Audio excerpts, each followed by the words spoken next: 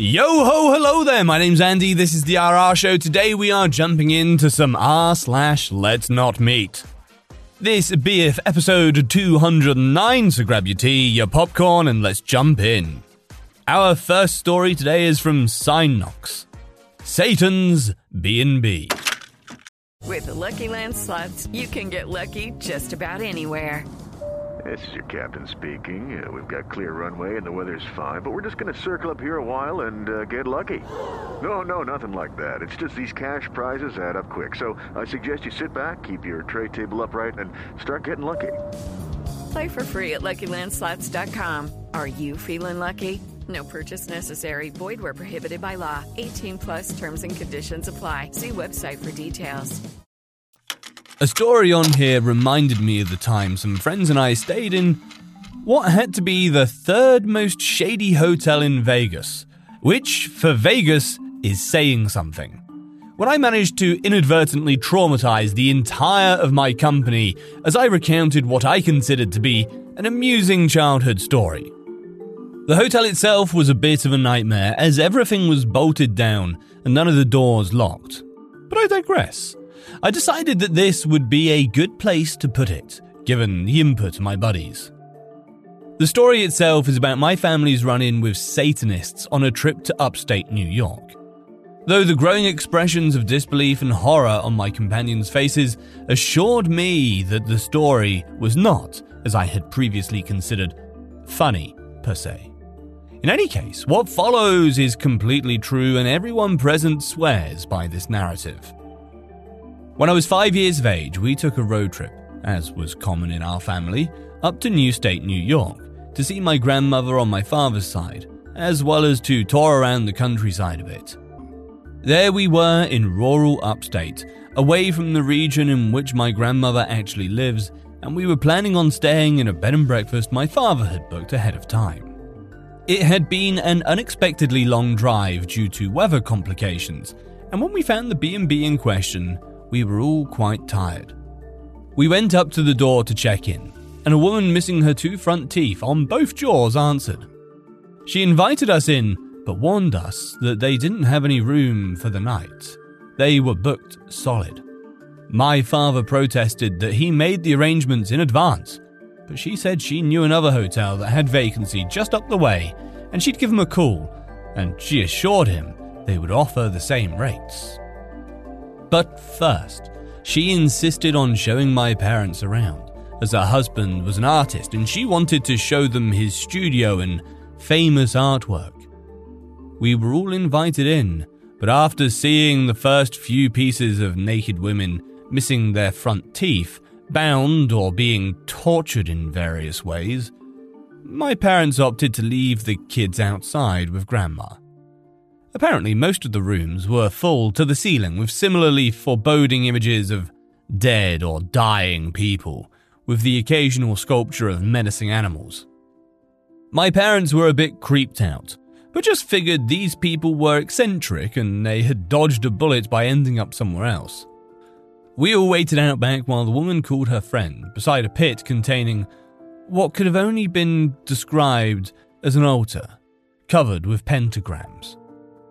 My mother mentioned that it seemed strange that not only had they not met the husband, who was supposedly there somewhere, having toured the entire house, but there hadn't been a single sign of life or piece of luggage suggesting that anyone else was actually staying in any of the guest bedrooms in this supposedly fully booked B&B.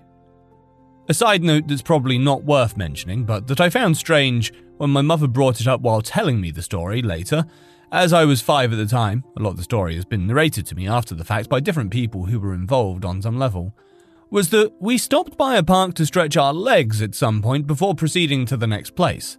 The storm was closing in on us and my parents wanted to be sure we had zero energy upon arrival.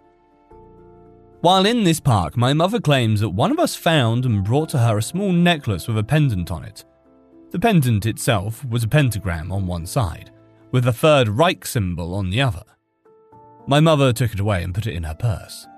We arrived at the next bed and breakfast to be greeted by a different woman, also conspicuously missing her front 2 teeth, upper and lower, It was about this time that my grandmother mentioned that she had read a lot of articles recently about tourists being killed by some cult or Satanist or some such in this area. Great. She tended to tell a lot of tall tales, so I think my parents kind of rolled their eyes and dismissed it, but they made a point to mention it later. The storm was now upon us. We were all exhausted, and there was nowhere else to stay that we could find anywhere near. My dad decided we would make do with whatever they had to offer. What they had to offer was a slightly renovated barn. During the bustle of moving our luggage in, the woman kept inviting my brother, 3, and I into the house, saying she had some sweets. And wouldn't we like to meet her kitties? She made it clear, however, that my parents were not welcome in the house because it was too messy, and she would be embarrassed. We were herded away into the barn and told not to talk to the lady. Once inside, my father, who was by this time a bit creeped out, went back checking the beds and securing the one-room barn unit. The windows had no coverings whatsoever, and the doors had no locks. We placed pillows from the couches in the window frames, and my dad grabbed a dresser against one wall to block the door. When he went to move the dresser, he discovered it was on wheels, which were completely silent. He also noticed that the wall behind it moved a little when he shifted the dresser. When he scrutinized the wall, he found a seam. He pushed on the wall, and it gave way. 2 invisible doors opening outwards into the night, and just outside was a dark-coloured van, which had been backed up to the opening. Livid, my dad went about rearranging all the furniture in the room, stacking the heaviest against the outward-swinging doors, and moving the mobile dresser with various loud objects behind it against the main door. When he had completed this, and we were all starting to settle down, it was about 11 p.m., the woman brought us freshly baked blueberry muffins. Now, as I mentioned before, I don't remember much of this trip, but this is one element I have a vivid recollection of. With the inclement weather and the rush to find a place to stay, complemented by the lack of restaurants, nigh anything in the area, we hadn't had what one might consider a proper meal. When you're 5, dinner is very important. The muffins were fresh baked and smelled heavenly. I wanted one more than I wanted anything else in the world. However, presuming, probably correctly, that they were poisoned or something was seriously wrong about them, since this entire thing was starting to feel like a horror movie, my mother absolutely forbid us from even going near them. She put them on a high shelf and sent us to bed. I was so angry, I went to bed hungry and irritable. Only 2 things happened that night that I can recall. My parents slept very lightly, when at all, as you might imagine. They claimed they kept hearing talking outside. My sister woke us all with a blood-curdling scream around 1 a.m, for reasons unknown, as she was usually a very quiet baby. When my parents got up and milled for about an hour trying to get her back to bed, my mum noticed something on the wall as she was walking her around and called my father over.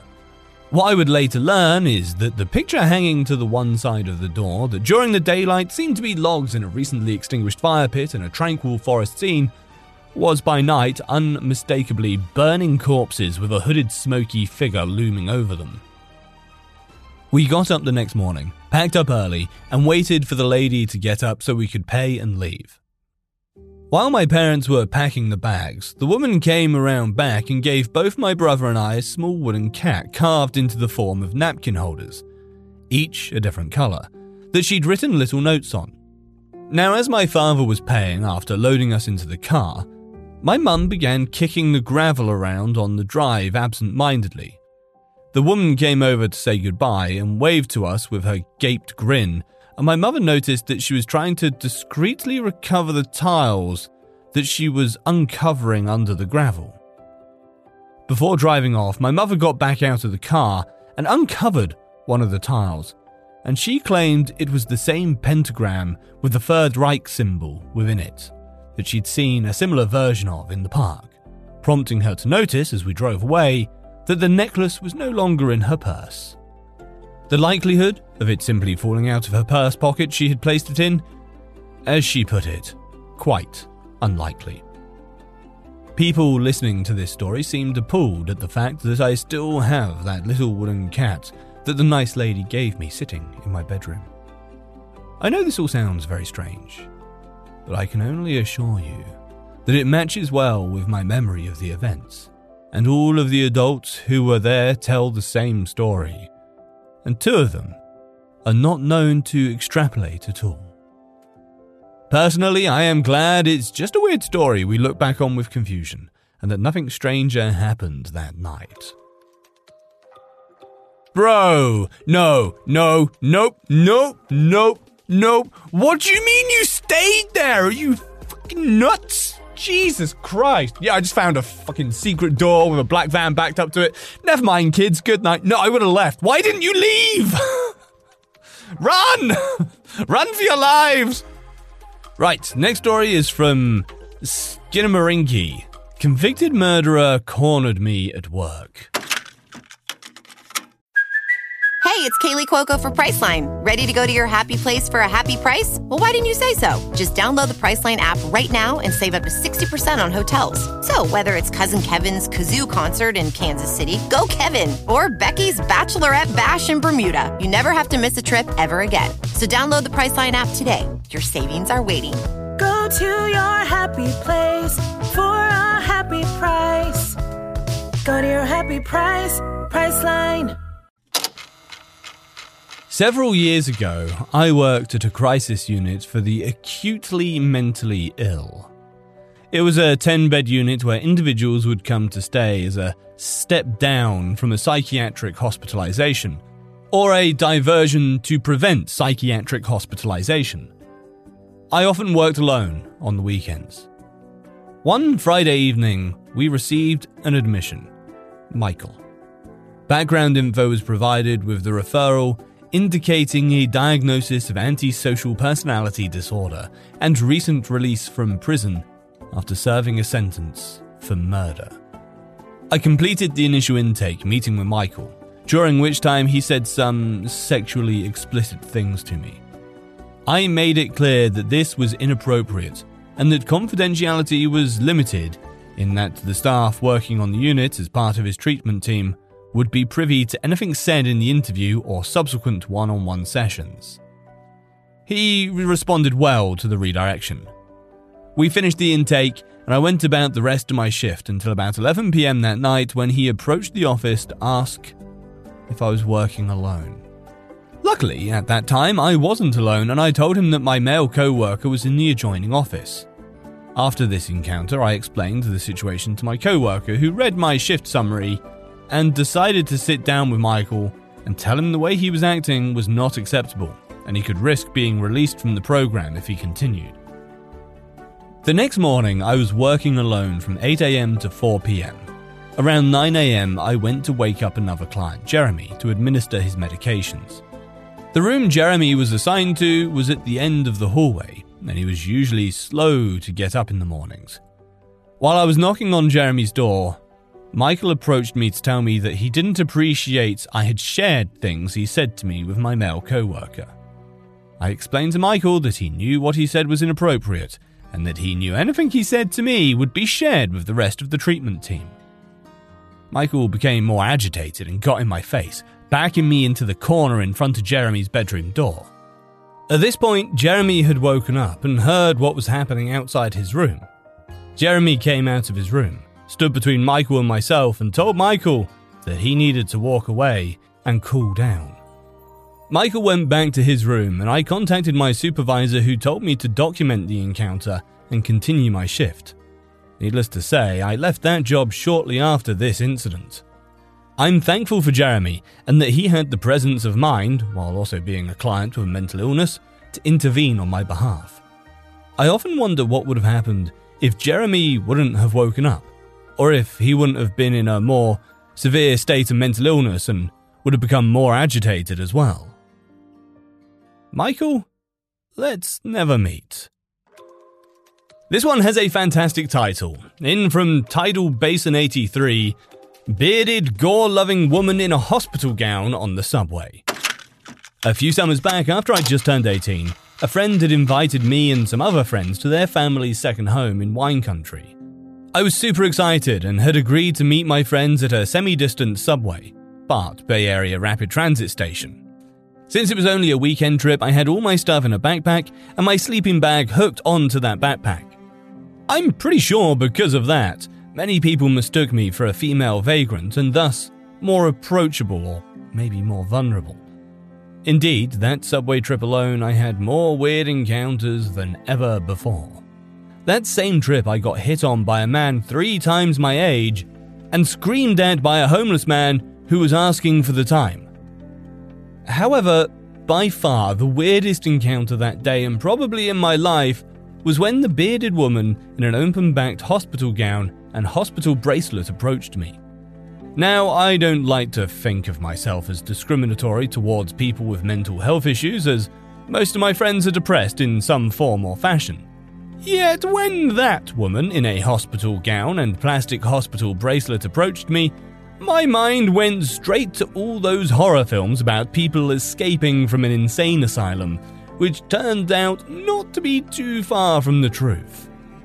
To give a bit more detail on this woman, she was physically intimidating due to her very large and wide stature. She was at least 6 inches taller than me and weighed a good 70 pounds more. And most memorable of all, she had a large amount of sparse, patchy and wiry facial hair. When she started to approach me, I desperately looked down at my phone and tried to pretend I was anywhere else but on that train platform, hoping that she wasn't actually headed for me. That, of course, did nothing, and she sat right next to me. She first asked me if she could borrow my phone. I really didn't want to let this person borrow my phone, as not only did I need to save the battery to rendezvous with my friends, but there had recently been a string of cell phone thefts on BART. I was not about to let mine get stolen, so I gave her some excuse about my battery, hoping she would leave me alone. Unfortunately, my refusal was not a deterrent, as she took that as a cue to strike up a conversation.